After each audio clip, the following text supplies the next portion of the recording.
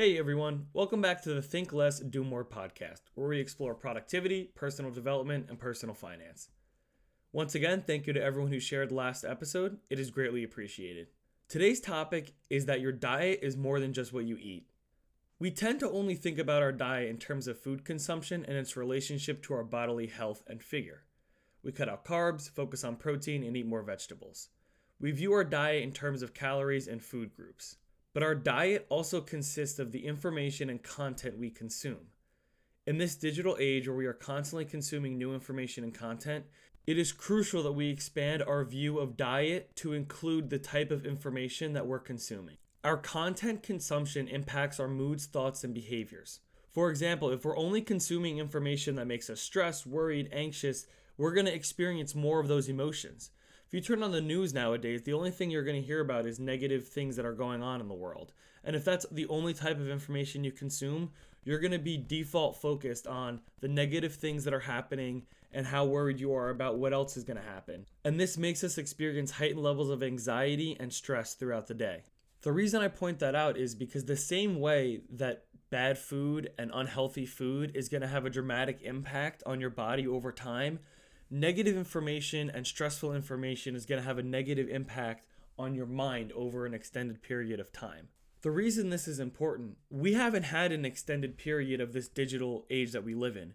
We don't have hundreds of years of health and diet information that can help us process how we need to change our behavior going into the future. We've only had this access to the internet and all this information over the last 2 decades. We have yet to see what the full repercussions are going to be 100, 200 years in the future when we have a total shift in how we're consuming information. Instagram has already released studies that show the negative impacts that social media can have on your mental health and your thought process as you're a developing child. So there are several examples of different types of information that I think are worth pointing out. So the first one is some of us only consume content that confirms our beliefs. This keeps us insulated from opposing views and it hinders our ability to think effectively and independently. This is most common in political beliefs where people only consume, whether they're on the left or the right, they're only consuming information that confirms beliefs on either side. And this doesn't allow them to see the types of arguments that could be made for or against opposing views. So if you're able to expand your content consumption to include opposing views, it's going to allow you to think more critically and to reassess your own position in light of opposing theories.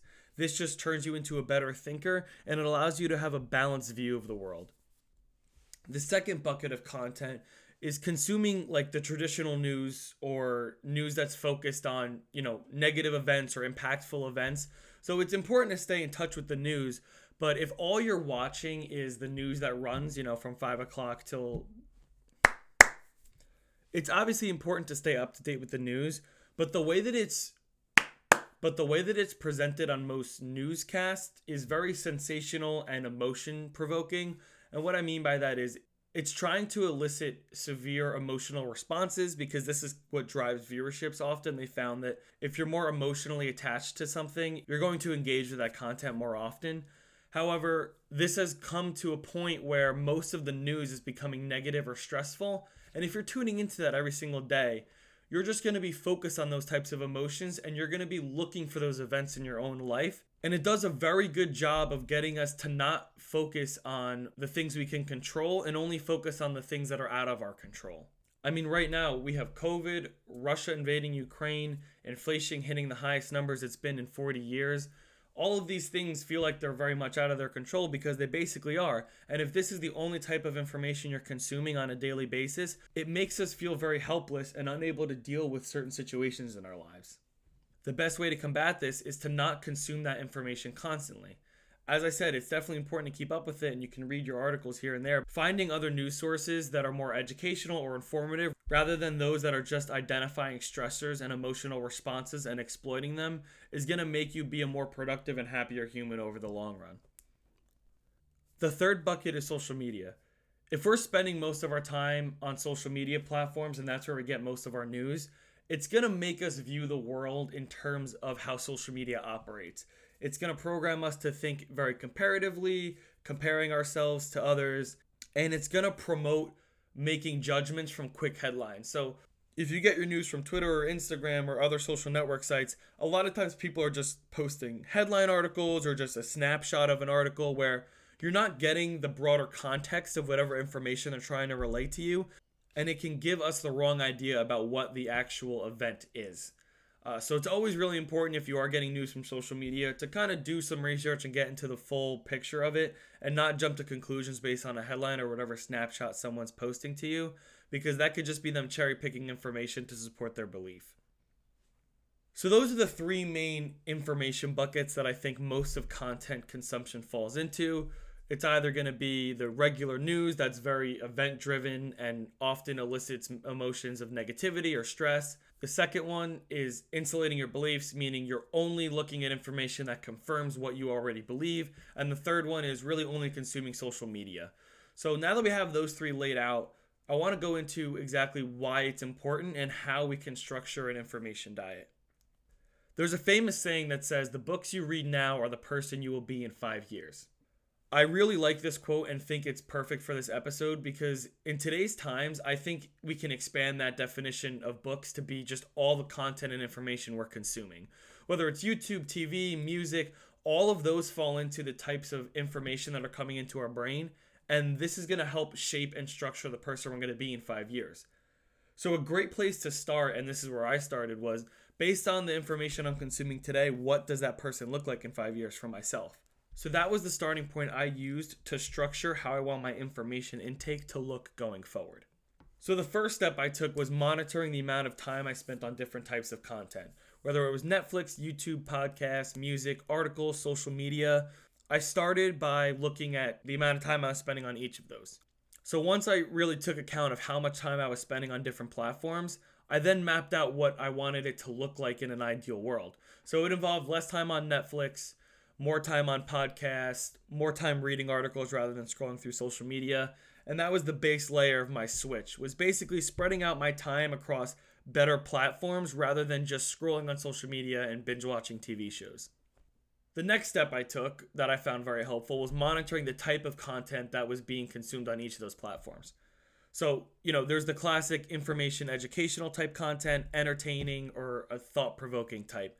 Those are the three buckets that I created for myself in terms of the type of content that I thought I was consuming on a regular basis. So obviously I was trying to transition from less entertaining into more informational and thought-provoking types of content, because that would allow for my information diet to look a little better. And a really easy test to use in your own way of figuring out what type of information you're intaking is this adding value or subtracting value to my day or life? So if you're spending hours on Netflix binge watching a TV show, it could be adding value in terms of relaxation or happiness, and that's great. We all definitely need those days. But if that's all I'm doing every day, I definitely don't think that's adding value, because I could be spending that time on more productive tasks. So keeping an eye on that throughout my day and week was a really great way to see, okay, is this piece of content adding value to my life? Is it subtracting value? Is it making me stressed? Those types of things allow you to gauge where your information intake is at and help you get into better frames of mind. And that brings me into my third point, is monitoring how you feel after consuming this content. This is really closely related to the adding value or subtracting value, but it's definitely slightly different. For example, if you're listening to the news all day, are you feeling stressed after you listen to it? Are you feeling informed, or are you feeling worried? Because if we're feeling worried or stressed, then maybe we should change the type of news that we're listening to or the medium through which we're getting it. Sometimes it's better to read the news than to listen to it, because when you listen to it, usually they're giving an abbreviated version and they use certain language that might evoke certain emotions out of you that wouldn't otherwise be evoked if you were reading it. For me, the content switch that I found the best was going to podcasts.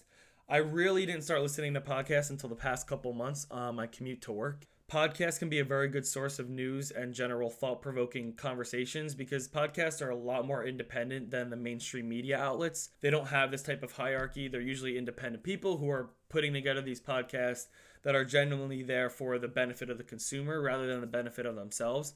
And I think it's a great type of content medium that people should take more time to explore. So now that we've gone over why an information diet is important and how you can set up your own and kind of gauge where you're at in terms of the type of content you consume, I want to briefly go over what the benefits of even doing this in the first place are. Because a lot of you might be asking, okay, what's the point of this though? Why does it really even matter in the long run? So the first is elevated mood. It's no secret that social media and mainstream media use your emotions to drive their own engagement. And what I mean by that is, Facebook and Instagram have both come out and said that their algorithms select pieces of content that drive very severe emotional reactions because this drives engagement on their platform.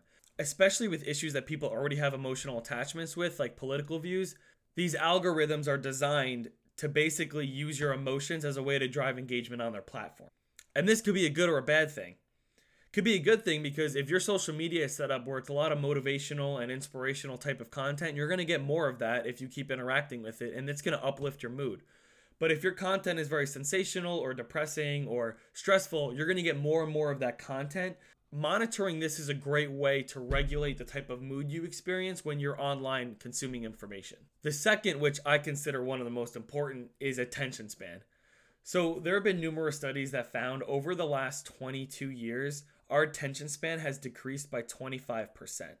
And the common link across all of these studies has been that the more people are connected to the internet and the increased ease of access to quick information has continued to drive this attention span down. What makes this even more difficult is that our attention is constantly being fought for. From advertisements, notifications, our phones, our friends, our family, everyone is always trying to get our attention. And the internet has made this ever more difficult because companies now have a constant outlet and channel into our lives through our mobile devices. There are people who get paid millions of dollars to come up with advertisements and marketing campaigns that grab your attention and hold it for the longest period of time. And we are constantly bombarded with this. So it's no surprise that our attention span has dropped by 25% because we are constantly challenged with new and exciting things that want to grab us and pull us in a different direction. So recognizing this when we're engaging in online activities and engaging in online information intake, and by being aware of this, it allows us to pick and choose what we're paying attention to more deliberately. And the third issue is decision fatigue. There's a reason that when you go to check out at a store, there's a bunch of candy bars and gum and all these other, and the tabloid magazines are all always very prominently displayed at the checkout. And it's because psychologically, once we've made a ton of decisions, because when you go to the store, for example, the grocery store, you're going to make a ton of decisions on what to buy, what food to get, what brands to get, how much of everything to get. And all of these decisions eventually contribute to what's called decision fatigue. And this is the hypothesis that throughout the day, you make numerous decisions, and the more decisions you make, the less quality those decisions are over time. So in the morning, you're going to make the best decisions, and then by the nighttime, if you've had a pretty exhausting day, you're going to make worse decisions than you would have made in the morning. But companies found that even a trip to the store can have this effect, where at the beginning, you're shopping on your list, you're getting all the brands you need, you're getting all the food you need, and then when you go to the checkout, you've made so many decisions that you might impulsively buy that candy bar without even realizing it or needing it, just because you've made so many decisions that subconsciously you didn't exert the energy to weigh the pros and cons of buying that candy bar that you normally would have done. So again, paying attention to the type of content we're consuming and making better decisions about what we're consuming is a great way to fight this, because when you're scrolling through TikTok, for example, every single video you come across, you make a decision on whether or not you want to watch it. So think about how many times you swipe or scroll through posts.